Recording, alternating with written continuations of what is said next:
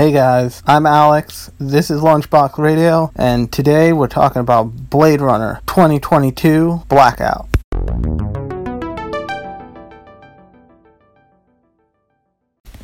So if you haven't seen it on Twitter already, or if you're not on Twitter or whatever, or if you haven't seen it in like the anime news yet, to promote the new Blade Runner movie coming out, the director of said new movie went to, I think he said in the opening of Watanabe's short, which is up on Crunchyroll today, the day I'm releasing this. Like, I watched it probably less than an hour ago. That he asked 3 different creators to produce different short films or projects after the original Blade Runner movie, but before Blade Runner 2049. And then he introduced that this is what Watanabe, the director of Cowboy Bebop, and also, I think, Terror in Resonance. I should know that, but I'm pretty sure Terror in Resonance. This is his short. This is his addition to that little project.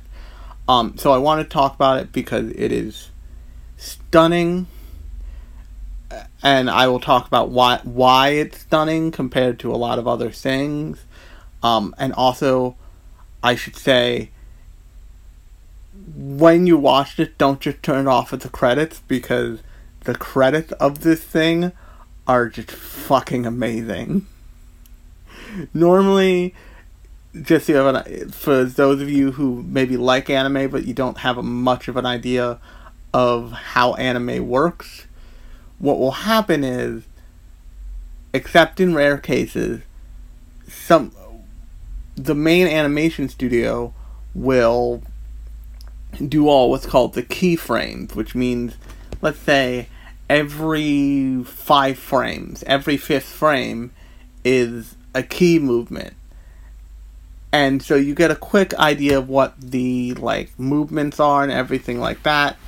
And then they send the project over to a in-betweening studio, usually in Korea or China or some other place where it's cheaper, for them to produce the in-betweens in that motion that make it a fluid animation. Now, there's exceptions to this, like certain scenes.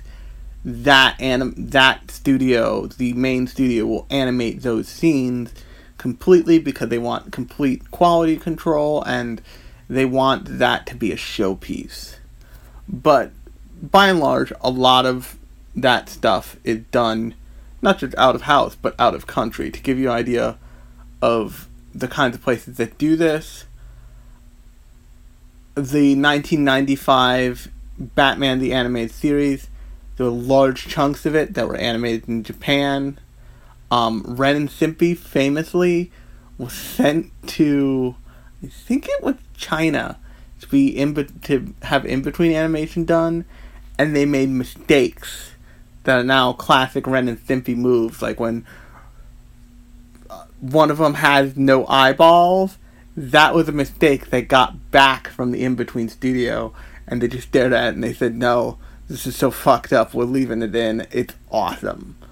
To give you an idea of exactly how often and how much even American cartoons do this. But in the credits of Blade Runner, if you pay attention, you look at the in-between studios, it clearly just says Gainax. So, a mainline, big-time,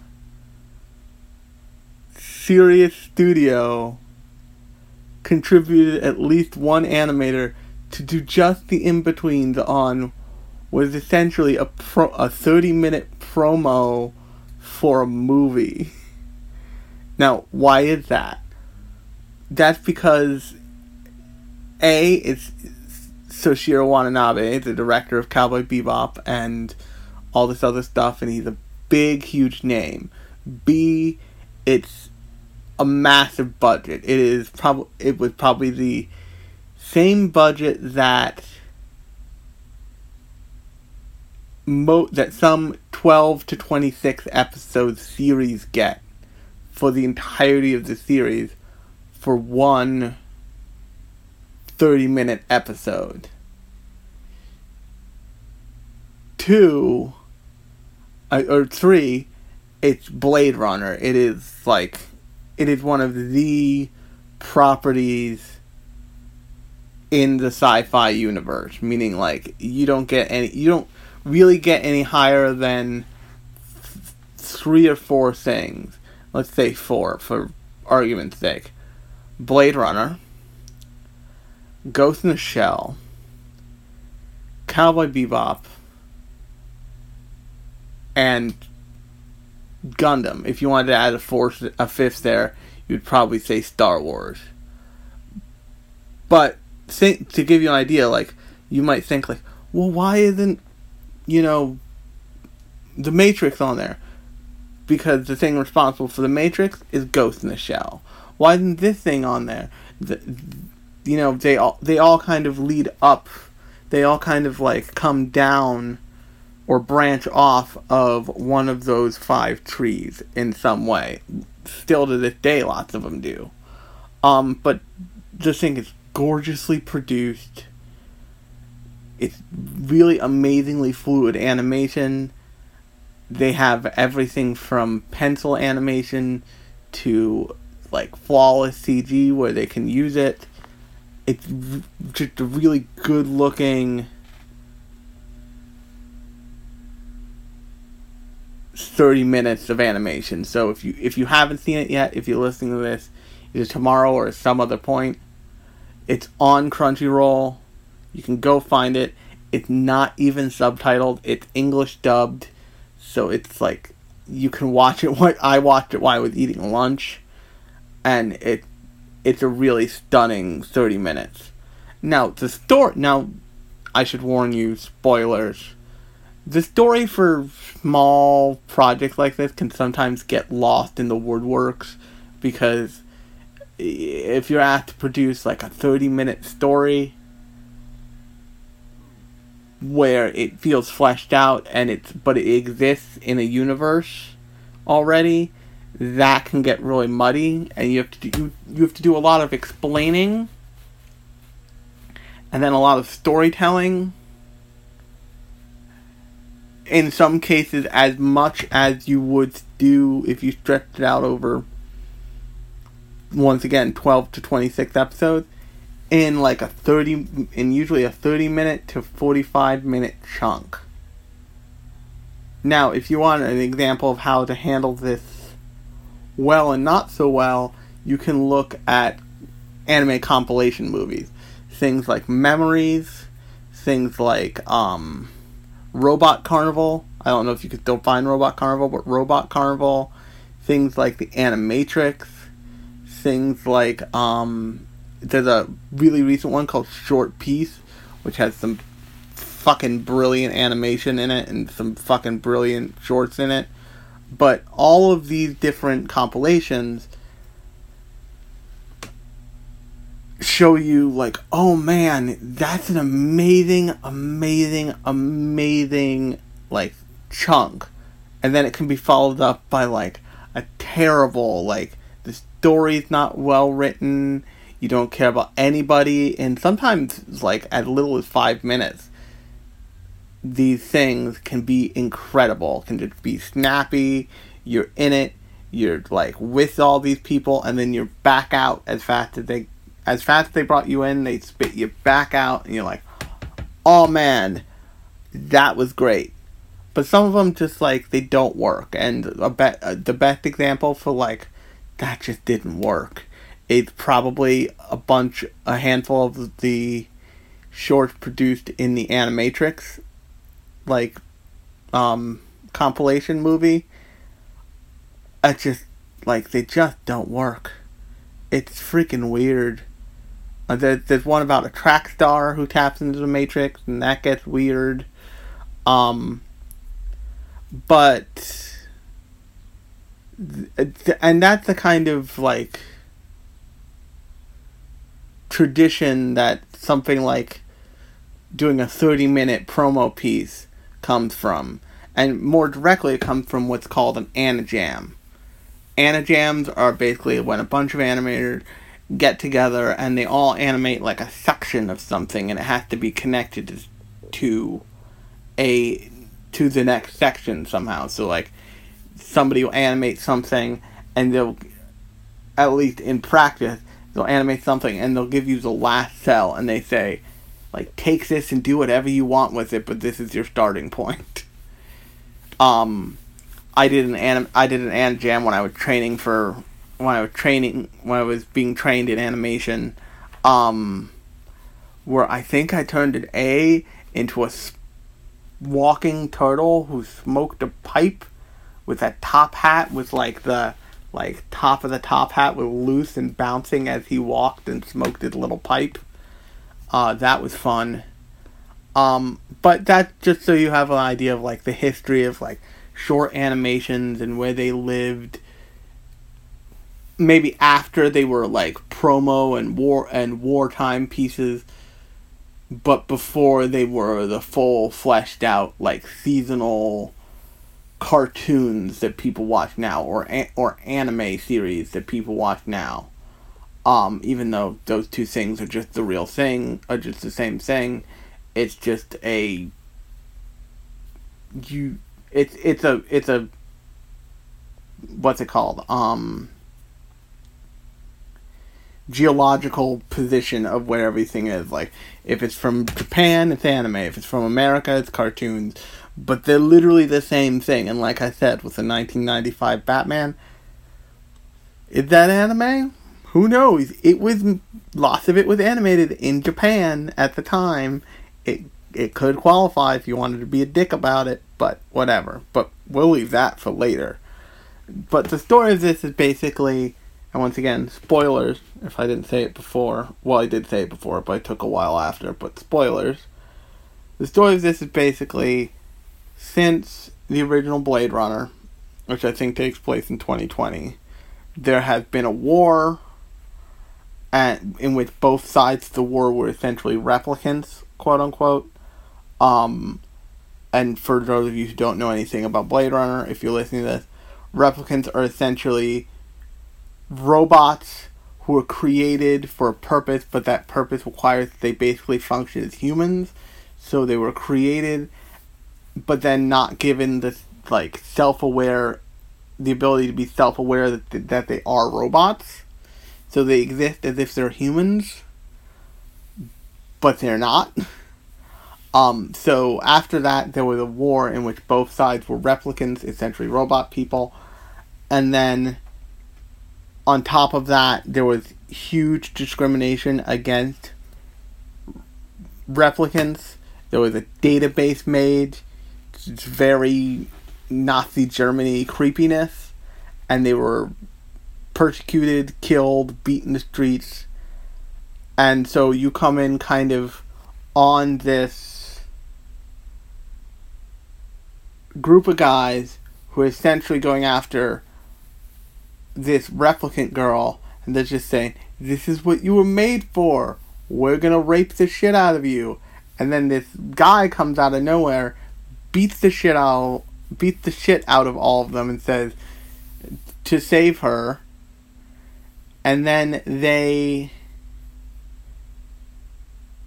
essentially team up to go cause a blackout with an EMP missile and destroying the backups of the city of LA, which they eventually do in spectacular fashion. But that's the basic story.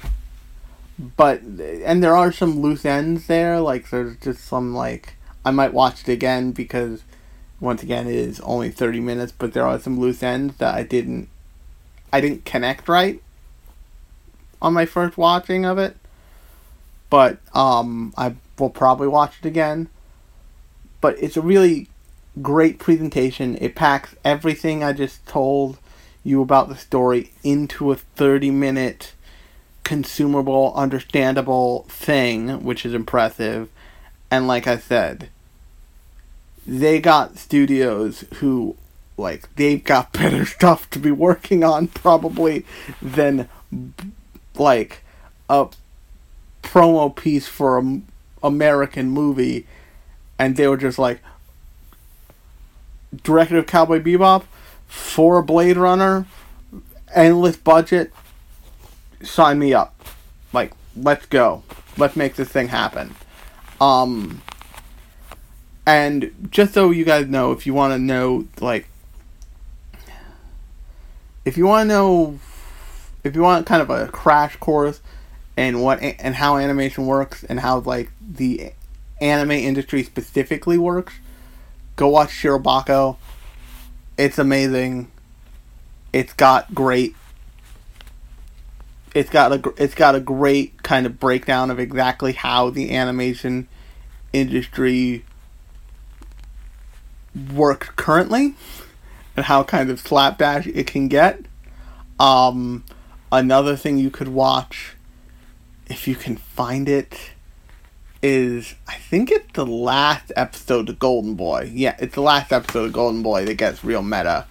He works in an animation studio, and you see kind of like, you don't see the financial side of animation the way you see in Shirobako, but you see kind of the way animes work and the kind of super unglamorous version of the way they live. And by live, I mean the way they sleep in sleeping bags under their desks. A la, like, New Game and crap. Which is one thing that I noticed they don't necessarily do in, at least I don't remember them doing in Shirobako. It's showing, like, oh yeah, these guys, never go home, and they never sleep, and they get paid, like, $2 an hour. It's kind of fucked up. They eat cup noodles under their desk at night, and then they just kind of, like, pop their heads up and, like, go at it again.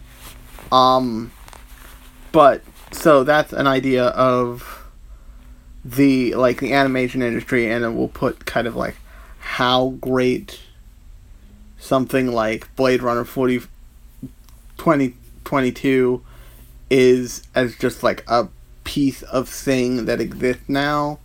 And why it's such a big deal for you to be looking through the credits and be like, oh, that person directed this person directed that person is from this studio, this person from that studio. Like, that doesn't happen every day. That you require an astronomical budget to be like, okay, so Shiro Watanabe is going to direct this, and this person is going to be the lead animator, and this person from this other studio is going to do just the in-between frames, because we're crazy fucking people, and it's awesome. So go check it out. Like I said, it's only 30 minutes. You have 30 minutes somewhere. Watch it. Like I said, it's not even subtitled, so you don't even have to read this damn thing. Go watch this freaking one episode thing. It's worth your time. It's awesome. Check it out. I'll be back later with something else, I'm sure. Thanks for taking the time to listen. Oh, and if you like this podcast, please leave a review. I've put out 3 episodes, and I don't know what people actually think of this podcast, because nobody leaves reviews. So, rate and review me on iTunes. You can also follow me on Instagram at Alex Holt Cohan. I post drawings, I post, like, these podcasts, I post all kinds of weird crap. You can also follow me at Alex Holt Cohan on Twitter, which posts all that stuff, plus, like, me playing Pokken and video games and all that fun jazz. So I will talk to you later.